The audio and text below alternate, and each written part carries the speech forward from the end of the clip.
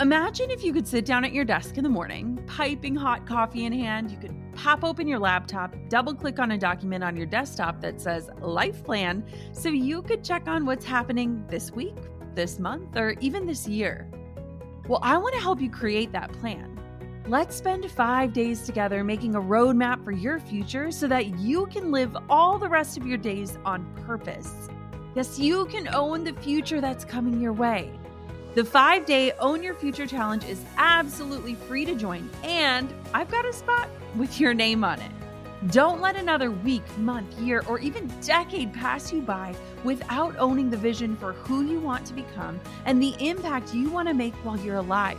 This is 5 free days of learning from incredible world leaders, helping you to uncover who you truly are and leading you to craft a roadmap and set goals aligned with the future meant for you.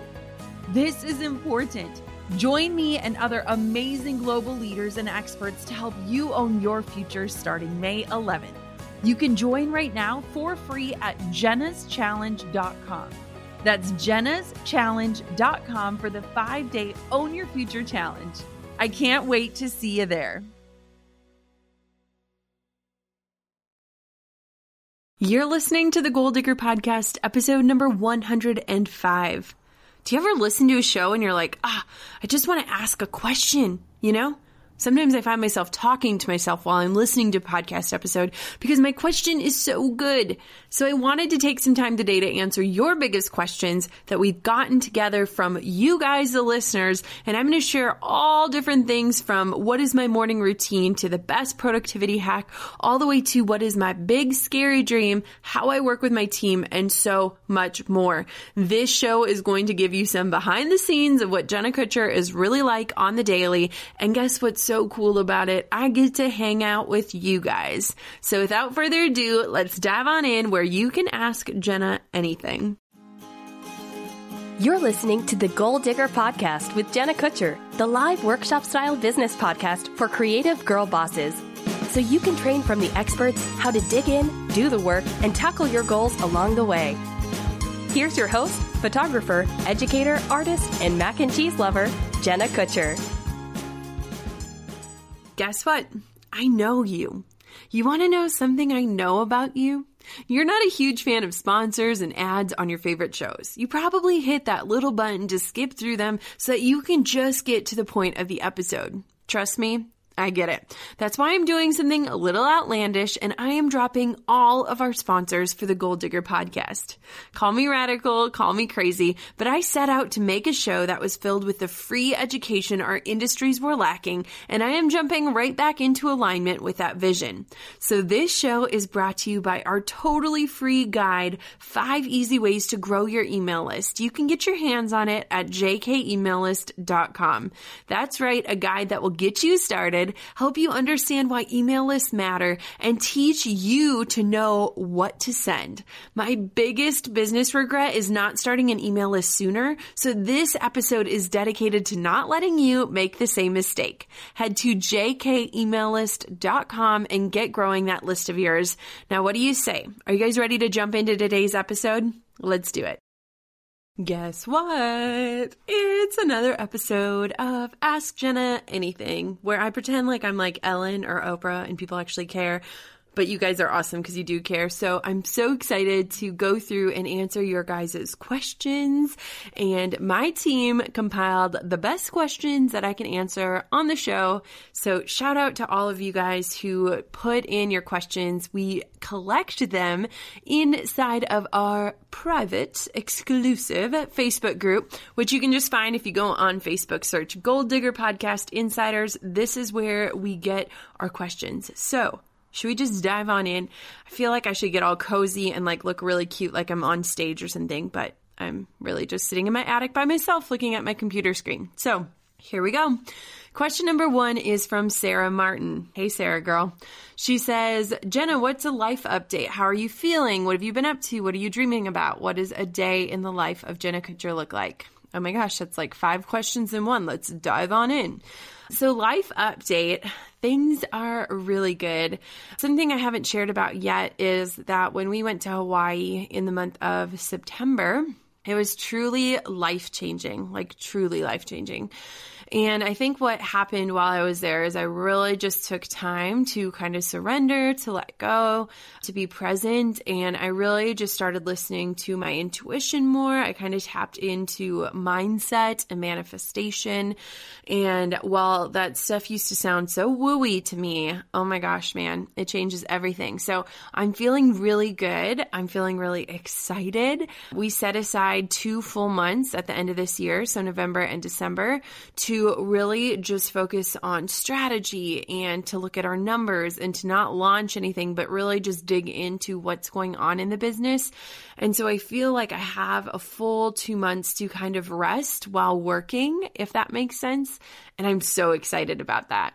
I am dreaming about what the next year is going to look like. And I can be totally candid and say that for the first time in my life, I don't necessarily have this vision of what it's going to be. I have ideas, but I feel like life has taught me that we can't just visualize and expect that what we're visualizing is going to happen. And so I feel like I'm entering the new year very open-minded and very excited, but also just not trying to box myself into any corners, but to be very just open and kind of, responding to the environment, whatever that looks like.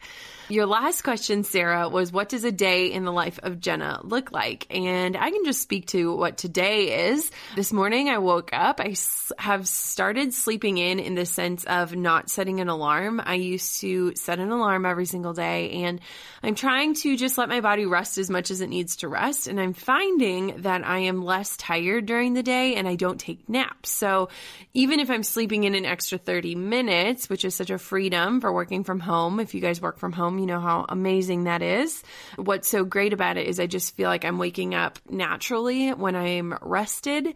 And then I take the dogs on a really long walk, which is awesome because it kind of tires them out at the beginning of the day. And I either listen to a podcast or I listen to worship music, or I just don't listen to anything and just be present. And then I went to yoga this morning, which was more like meditation, but it was awesome. And then I dive into work, and I've been kind of trying to start my day a little slower intentionally.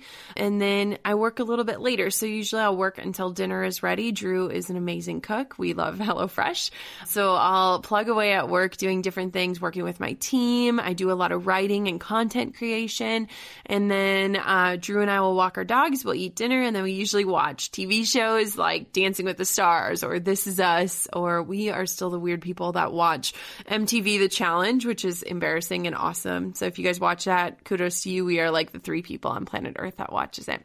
And then I love to read before I go to bed. So I've really started just reading and falling asleep that way. And it's just so much better than looking at a screen. And I also stopped charging my phone in the bedroom. So I have to wake up and just be very present in that moment. And it's been so helpful. So I hope that answers your question, Sarah. Thank you so much for writing in. And I know that you've taken multiple courses of mine, so thank you. Next question, it comes from Anna Naylor. So she says, this is a good one. She says, I'm interested in how you deal with conflict in your marriage. How do you prioritize quality time with your husband in between your busy work lives? What do you do as quality time in your marriage? So again, multifaceted question, ready to answer. So conflict in our marriage, I think a lot of times it's so easy to like look online and be like, oh, those people, they are the perfect people. Like I always laugh when people comment like relationship goals when we post a picture, because while I think that we are in a really beautiful place, especially since we've been together almost 10 years, I think that, every couple has their things. I mean, we're 2 imperfect humans trying to live life together. And so what we try to do is like take space when we need it. And I can tell you this, we went to church yesterday, and after church, we were just like nitpicking at each other for no reason. It was like nobody could do anything right. So Drew went up to the attic to watch football. I stayed down on the first level, read a book. And then we finally came together when we both had time to like figure out why we were being such meanies to each other. But I think taking space when you need it and just leaving that space like more open-minded. So not just like slamming the door and walking away, but saying, hey, I'm going to just go chill for a little bit. When you're ready, let's talk. And that way you're not like festering or going through imaginary conversations in your head, because trust me, those never pan out the way you think they're going to. Your second part of your question is, how do you prioritize quality time? And to be honest, it's really hard. It's so hard. I love to work. Like, I am so fueled up, invigorated. I am the person that is excited for Mondays because I really genuinely love what I do. That being said, I could work day and night. Like, if Drew is gone, he better know that like I'm working until 10 o'clock, not because I have to, but because I want to. And so really trying to leave our phones downstairs when we go up into our attic to snuggle up for the night, really trying to have conversations where we're fully present. A lot of times I find that our greatest time, the best quality time we have is when we're out walking the dogs because we don't bring our phones with, and that is our time to kind of talk and connect. But it's also been a huge shift now that we both work from home. We're together all the time. So there's not like a lot of, how was your day? Because we're literally together. So creating that space, having separate hobbies, and then for what we do in our marriage. So we try to do a date night every single week, and there's a very strict no phones policy with that. And I feel like when you can sit over a great meal and have that experience together, I think that's a really beautiful thing to do as a couple. And of course, we take our vacations. So we're big vacationers. Christine Dopp, who is a local photographer here, says, can a photographer make six figures by not selling educational classes? Yes. So every year that my photography business has been six figures, which has been since year 3 and on, so this will be my 4th year in a row of a six-figure photography business, that is strictly from photography and not from education. My education side of my business is entirely separate. It does not impact my photography business. They are run as like separate entities. And so you absolutely can make six figures. Now, what I opted to do is I started with quantity over quality. So the year that I shot 30 weddings, I pretty easily made six figures, but man, this girl was burnt out. And so then I started to shift to more quality over quantity. And so when I cut back my workload, I went down to 16 weddings, but then I gave really high-end experiences. So a lot of my couples added on engagement sessions. They added on albums. They added on second shooters. They were adding on all of these things to make these bigger packages. So it wasn't that my prices doubled, because I don't think that's realistic, but it was that I was giving this well-rounded experience that then led to more print sales. It led to more album sales because I was able to offer a higher touch. Now, this last year, I only photographed 8 weddings, but I had an associate photographer. So we grew my team. So I had 4 shooters at a time. And so I would basically book my associate and then get a portion of her fee. And that way she was working under my window. She was working under my business. But at the same point, it was less work for me. I was just really sticking my neck out to expand my brand and expand my offer, thus making six figures and working way less. So there are many different ways to do it, but absolutely you can make six figures, and you just have to figure out, like, is it more quality or is it more quantity? And I think there's nothing wrong with either one of those. You just have to decide what's right for you and then calculate, run the numbers. What do you need to charge? How many clients do you need to reach? How willing are you to work towards that? And start to figure out how to do that. All right, Steph Montgomery, who is also on my team. Stephanie says, what do you do to prep yourself for doing live videos? I hate being on video, but I know that Facebook Live and Instagram stories are a great way to connect with your followers. So here's the embarrassing thing, Steph. I don't do much to prep at all. Like, I am a fly by the seat of my pants person in so many aspects of my life and business. So some days I will maybe just put on a little bronzer and comb my eyebrows because I have really long eyebrow hair and get ready. But a lot of times I find that it is a more organic connection when you're not reading off of a script or you're not overly prepared. And so for some of the teachings that I'll do on Facebook Live, I'll just make like a bulleted list of 5 items, and then I'll maybe write down like story references or triggers so that I know exactly where I'm going with it. But I don't do a ton of prep. One thing I would say is like having, a quiet space and having a somewhat decent background can really help with good lighting. So like our office is in our sun porch, and that's a great spot to be for doing live videos. And then I'll usually have Drew wrangle the dogs so that they're not running or barking or whatever they do. But otherwise, when it comes to Instagram stories and that, I feel like just being more in the moment, because it makes people feel invited and encouraged to approach you that way. But yeah, it's It's something that I need to get better at. It's not something I love doing, mostly because, to be entirely honest, I don't wear makeup. I don't wear real clothes during the week. And so I always feel like if you're showing up live, like you don't want to show up like that, but maybe I should. Maybe I should just own it, you know? Kelly Mathis says, I would love to know what you do for health insurance. It is the one last thing I have to figure out before taking the leap. So we looked at a lot of different options because when Drew left his wine selling job, wine sales, that sounds a little better, we had to figure that out, right? Like, we're a family. He had the insurance. We didn't want insurance to be the one thing that was holding us back from like going for it. So we are Christians, so I have to like preface this. If your belief is not Christianity, then this probably won't be the option for you. But our friends had told us about health cost sharing. I'm saying this totally wrong. A co-op. So basically what you do, and it's recognized as insurance by the country, by the state, by the laws. And so what happens is every month we pay in, and that money gets pooled together to help pay for other people's expenses. And then when we have medical expenses and needs, you submit those bills and then they get covered. It's a little bit different. So you don't necessarily have like certain numbers you need to hit or whatever, but you basically claim self-pay. And then when you go in, you submit your bills. So it's called Christian Healthcare Ministries. We're really big fans of just the notion of stepping away from traditional healthcare and using that money to actually help other people. And what's so great is like, we're very healthy people. So beyond our miscarriage, we haven't had to submit any bills.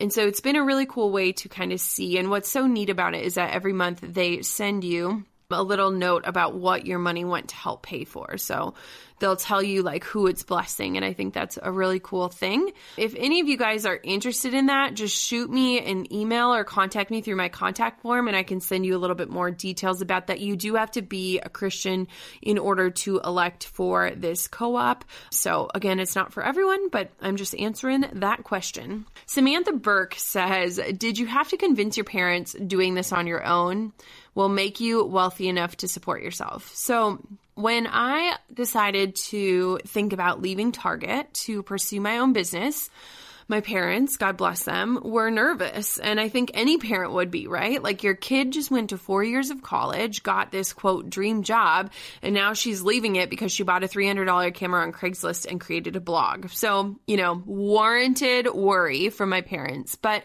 what I think was really cool about that is that it really challenged me to have a plan, to be able to communicate that plan, and to make sure that when I took the leap, I knew that the net would be there. So some people need to like quit and get scrappy and like figure it out as they go. And then there are other people like me who I needed to know that I was going to match my salary, that I could at least make a go at it for a year and then figure things out.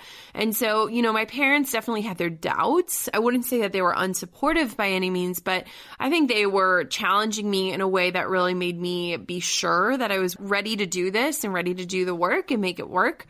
And so that was something that was definitely hard to navigate, but it gave me so much more oomph and like excitement about what I was about to do. Alex Clavin says, what's your morning routine? Best tip for increased productivity throughout the day. So Alex is one of my sister's amazing friends. You guys, she's just like an incredible woman. Hey, Al. Okay, so for morning routine, now this is something that is a work in progress, but I can already see the effects. A few months ago, I was at my mastermind with Lewis Howes and we listened to Brendon Burchard talk. And this guy is like an efficiency machine. And what he told me really stuck with me. You know, when you hear something from someone and you're like, I will never forget that because I need to do that. So here's what he said. So when he wakes up in the morning, he drinks a big glass of water. He does yoga or stretches for 15 minutes just to get his body woken up, get the blood flowing. Then he sits down and reads for 15 minutes. He said it could be a newspaper, a Bible, it could be a book, it could be whatever you want it to be. And then he sits and he thinks for 20 minutes about what he wants to do for his day, how he wants to move forward in his business. So I haven't adopted that fully, but there are definitely pieces of that have really helped me. Number one is not having your phone next to your head. I cannot tell you guys this enough, because when it is there, I don't care how much self-control you have, you are going to go to Facebook, Instagram, check your email, do all these things. And basically you're going to be spending the rest of your day putting out fires.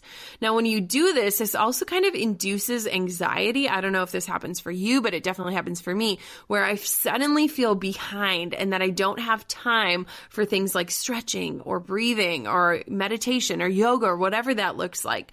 And so what I've tried to start doing is to just wake up, stretch out a little bit, not look at my phone, either grab my book and read or go on a walk with my dogs, and try not to check my email or do anything like that, so that I can just get in the right mindset. And when I do that, it absolutely increases productivity because I am putting my priorities first, and then I can put out fires after. So for example, I'm recording this episode at 1 p.m.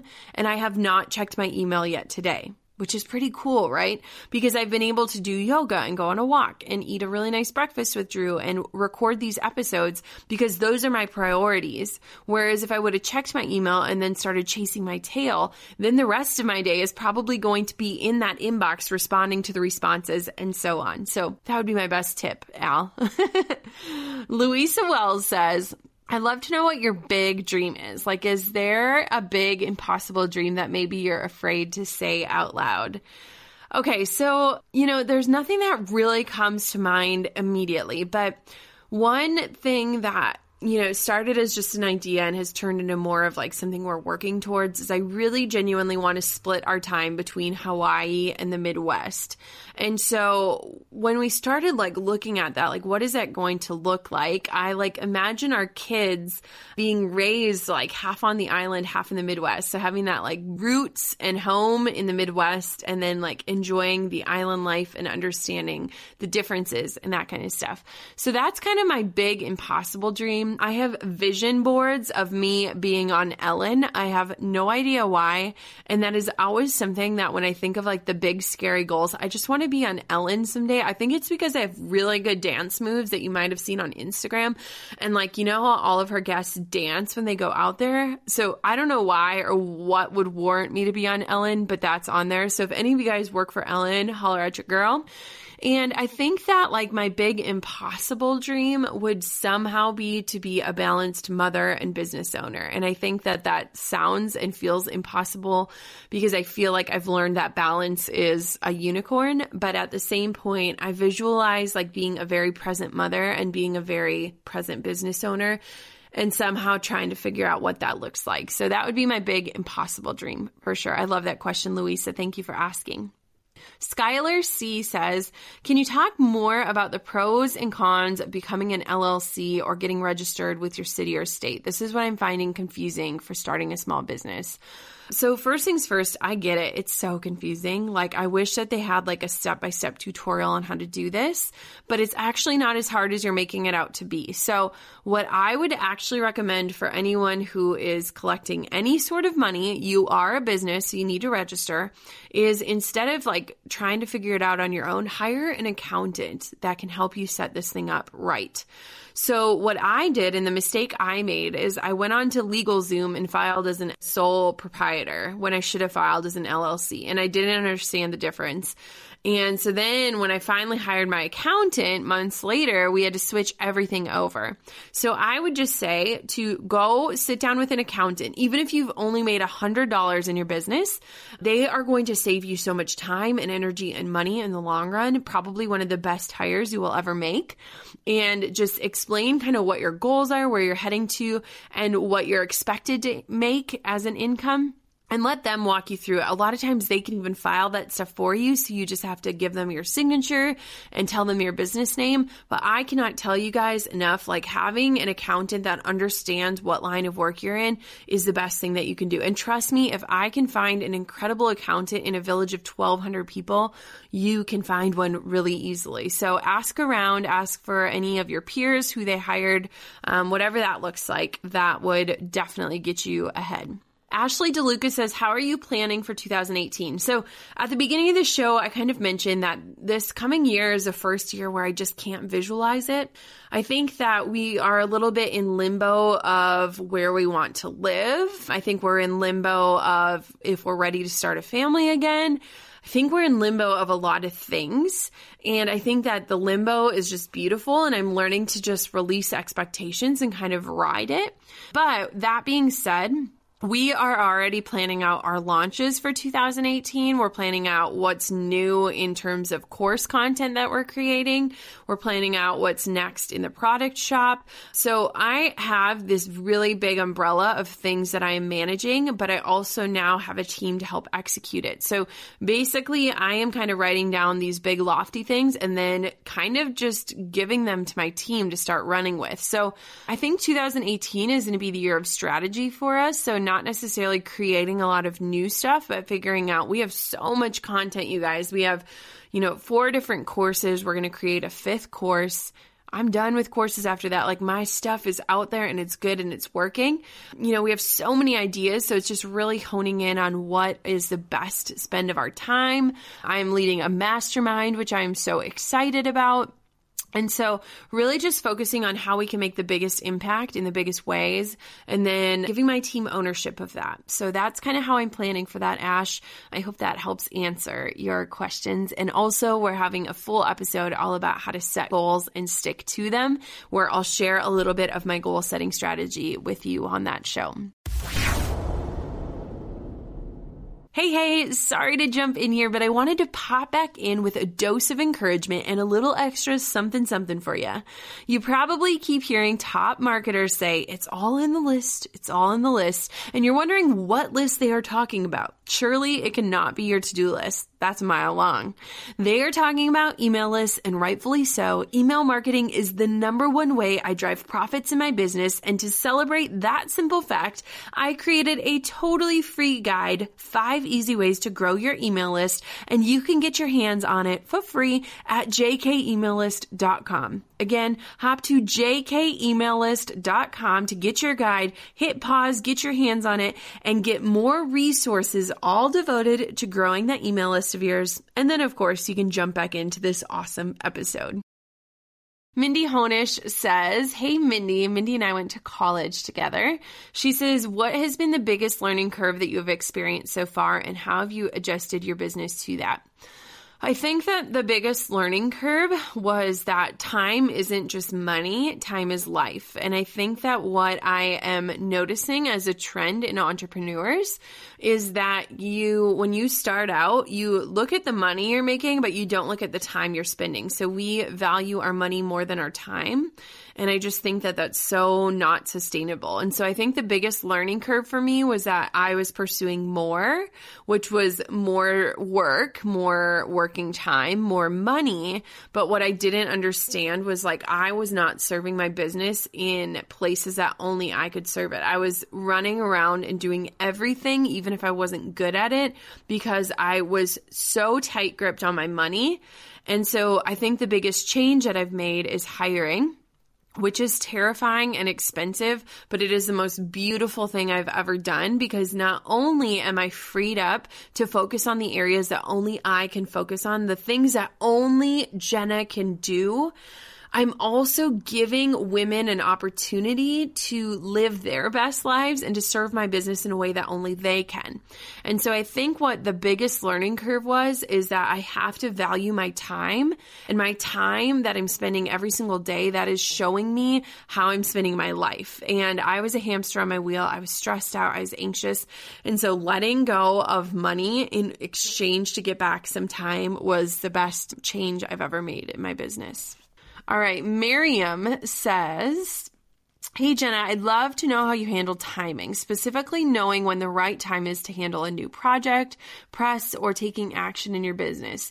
Do you wait until all your ducks are in a row, or do you take action right away? So I think one of my gifts, Miriam, is that I am an action taker. And I didn't understand this until I started working with people who were not action takers. I'll be the first to admit that when I hired Caitlin is one of the most thoughtful people I've ever met. And she is more the the person that would wait on putting it out until it was like done and ready. And I am the person where I'm like, here we go. It's not perfect, but it's done. Let's go. So I am a huge action taker. I'm the kind of person that if I have an idea, I just go out to execute it right away. I don't hem and haw or think too much about it because I feel like if I'm being pulled to do something, there's a reason and I should just do it. So I think that done is always better than perfect. I think that you can still take time to take a step back and really look and say, is this what I was hoping for? Is this reaching the right people? Is this serving the purpose I wanted it to before putting it out into the world? But I think that waiting is what keeps people from pursuing their biggest dreams. I think waiting is something that holds people back from being who they should be. And I think that waiting is something that is holding people back from being great. I think people can be good, but not great because they're waiting for permission or waiting for the right time or waiting for perfection. And none of those things exist. You just have to create the time and space to put it out there. So I am an action taker. I think that is my biggest gift as an entrepreneur. And now I have a team to help hold me accountable and to challenge me and to really make sure that I'm like putting stuff out there in the right way. But at the same point, I just go for it. And I think that that's such a beautiful thing. Marquette. Hey, Marquette. She says, what did you find you had to do differently to succeed than city entrepreneurs do? Having lived in small towns where the city is 2 hours away and now living in town, I find not all the marketing business tips work as well for a rural small town business as they do closer to the city. So if you guys don't know my story, I started out in a village of 1,200 people. We didn't know a single soul. It was a very transient community where people lived because it was between Madison and Milwaukee. So it was this tiny little village where people lived because a lot of times they were commuting. So here's the thing. In living in this village in town now, I have never once shot a wedding in the village or town that I live in. Never. Not even once. And so I think what I had to do differently was to market to the cities because I knew those were where my people were. And so a lot of times people didn't even know I lived in a village. They thought I lived in the city. And that was one of the best things I could do. So even if you don't live in a high-end area, you can still market to those high-end areas. And you have to decide, like, is it worth it to you to be driving back and forth all the time? Is it more worth it to have maybe lower priced clients and be home more? You have to look at what works for you. But I would say that what I did differently in general, not even depending on geographic location, is that I really shared who I was because there are so many people doing what you do. And I know you're a photographer doing what you do in cities. So then how do you stand out? How do you create connection with people? And so, like I said, in the last 6 years, I've never once shot a wedding where we live. I've always marketed to the nearby cities. And I market to like the 4 biggest cities that are within an hour to 2 hours from us, which means on the weekends I am driving a lot, but it's worth it to me because I would rather do that and do less at a higher quality. Margaret Westerland says, how has your work-life balance changed since you first started and you were still working your day job at Target? If you could go back, would you do anything different? So sometimes I think back to that time, and I'm sure a lot of people find this. They're like, how in the heck did I do this? Because I was not only working 50 to 60 hours a week at Target, which included nights and weekends, but I was also training for a full marathon. I launched a wedding blog, a Northwoods wedding, and I was starting my business. And planning a wedding. So I have no idea how I did things. I literally don't, but I think I've always been somebody that functions better when I'm busy because it makes me have to just make decisions faster and it helps me to not overthink things. So my work-life balance was definitely skewed. We went from planning a wedding to being newlyweds and living together.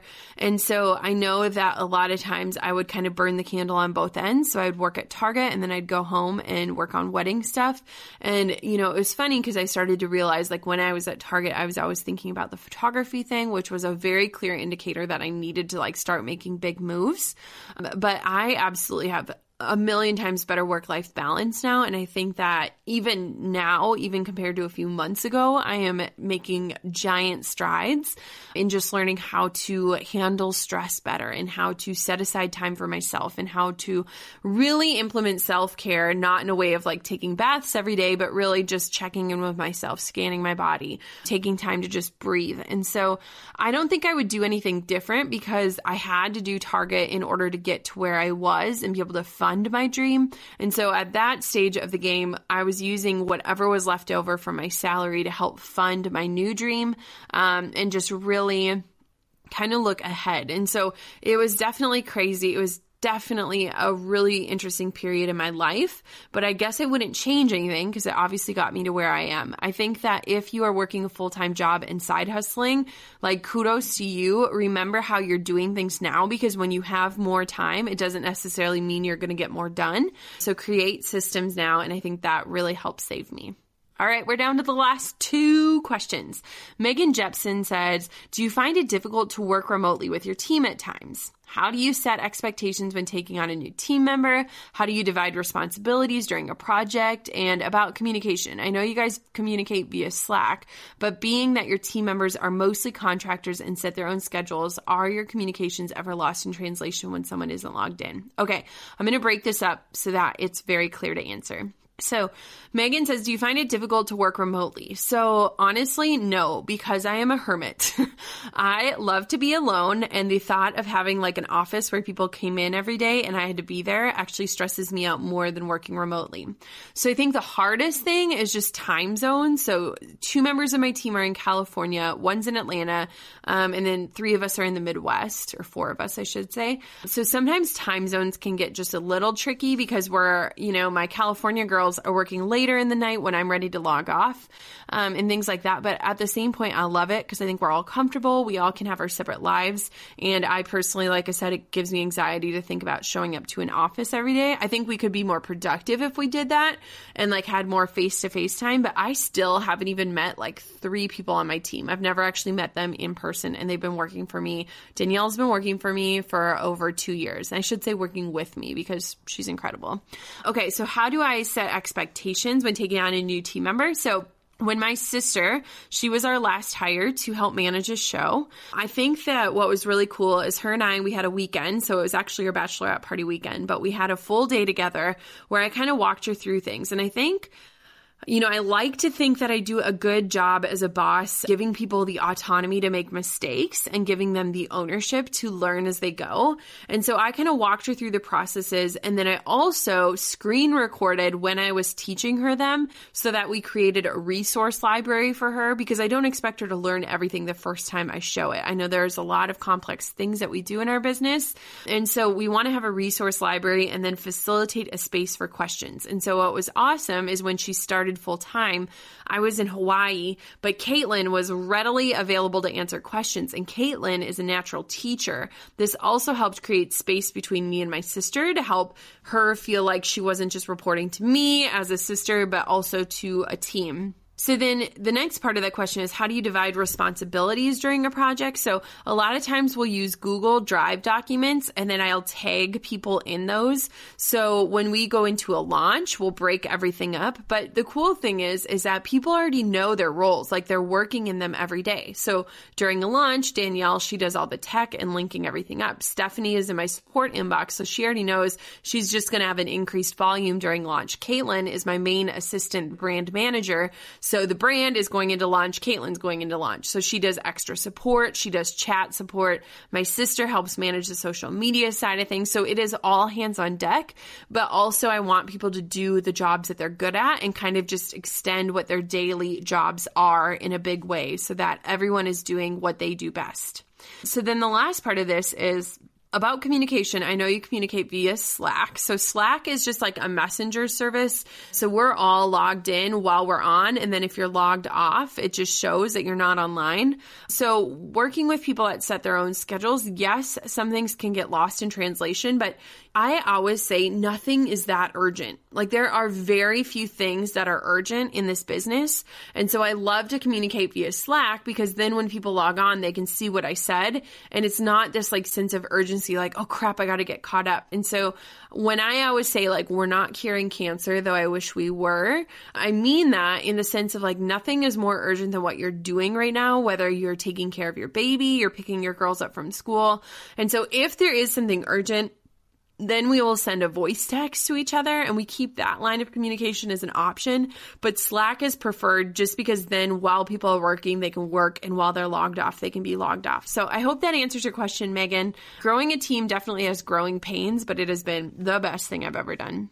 Okay, last question is from Ada Glowick. Ada says, hey, Jenna, I'd love to know how you handle all the projects that you have going on without being overwhelmed. I know you have a team working for you, but you also need to keep track of what they are doing. I just want to learn how I can juggle different projects in the most efficient way. Thank you for all your amazing content.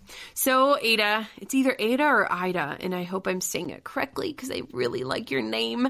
Okay, so one of the best things that I've ever done in my business and in my life is batch working, and I've shared about this a few different ways, but basically what I love to do is set aside each day for a certain task so that I can just be in that task all day. So today is recording episodes. And then once I get done with those big episodes that I wanted to record, then I can move on to the other stuff. And so I have a million projects going on, yes, but I love to set aside either days or weeks or even months where I am just focusing on one facet of my business to complete it so that I can move on. So, for example, October was all about the podcast. It was about recording all the way through the end of the year. It was about setting expectations. It was about looking at our overall schedule, partnering with my sister. Then November is going to be all about automation. So we're going to be digging into the strategy, the numbers, the conversions, how we can increase that, what that looks like.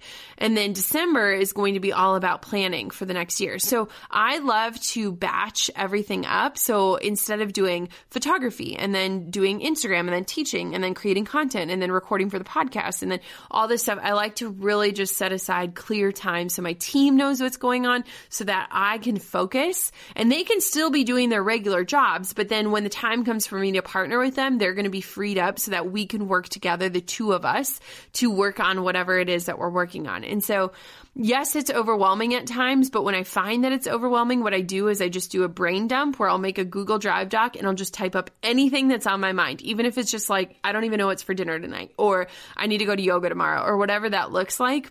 And then that way I can just get everything out of my head and then start to see, okay, how can I delegate this? Or how can I have somebody's help on this? Or how can I just get this done so that I can get out of my head right now? And that really helps ease the burden.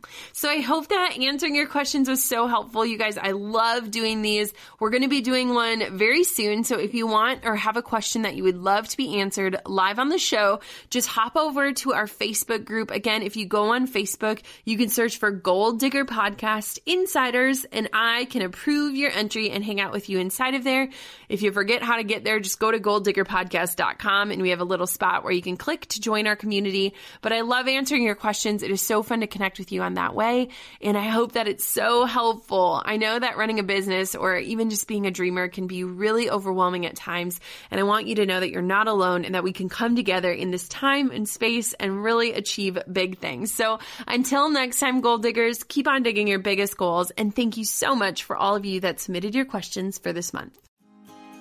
Thanks for listening to Goal Digger. Dive into show notes for this episode and all past episodes at www.goaldiggerpodcast.com. Thanks for listening, and we'll see you next time. You goal-digging dream chaser, you.